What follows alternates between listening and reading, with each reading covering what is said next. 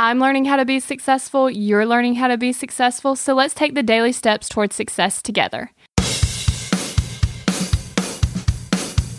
My alarm went off, I turned it off, and I went back to sleep. So when I got up, I was not feeling like I had conquered the day. In fact, I felt like I was behind. So what did I decide to do? I decided to go downstairs, open up the freezer, fix a big, huge bowl of ice cream, and eat it all. And honestly, it was just going to be a downhill spiral from that. I had woke up late, I had ate ice cream for breakfast, and you know what? I was really just not feeling it. But then I decided to just start over. I was like, you know what? This is not going to work. I cannot let myself spiral. So here's 3 tips to stop making it worse. Number 1, give yourself a blank slate. So instead of getting up in the morning and just being like, oh, I already ruined it, today's just over, oh, forget it. Instead of doing that, give yourself a blank slate. Wipe the morning clean and start fresh. Number 2, ask yourself, if I were having a perfect morning, what would I do next? So basically with this, you're just going to forget about what just happened. You would actually take time to figure out, okay, if I was crushing it this morning, what would I be doing? And then do that. Number 3, look ahead and not behind. So don't worry about what just happened. Don't worry about how you didn't make the best decision. Focus on all the things that you are going to do next, not the things that you have already done. Just remember, you can stop the spiral. Even if you've been spiraling down for the last month because you're like, oh, who cares? Forget it.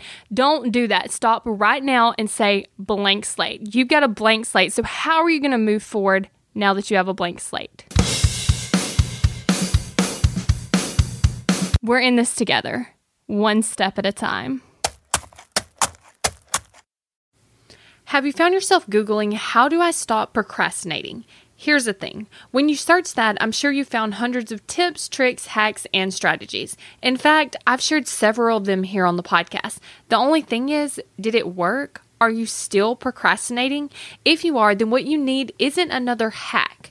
You need to focus on the actual thing that's causing you to not take action. Our thoughts control our feelings control our actions, which means if you want to change your action or inaction, you first have to change your thinking. That's exactly what we focus on in my program, Kick Procrastination. This program is designed to help you go from procrastinating on your goals to taking massive action towards achieving them. So go to kickprocrastination.com to sign up.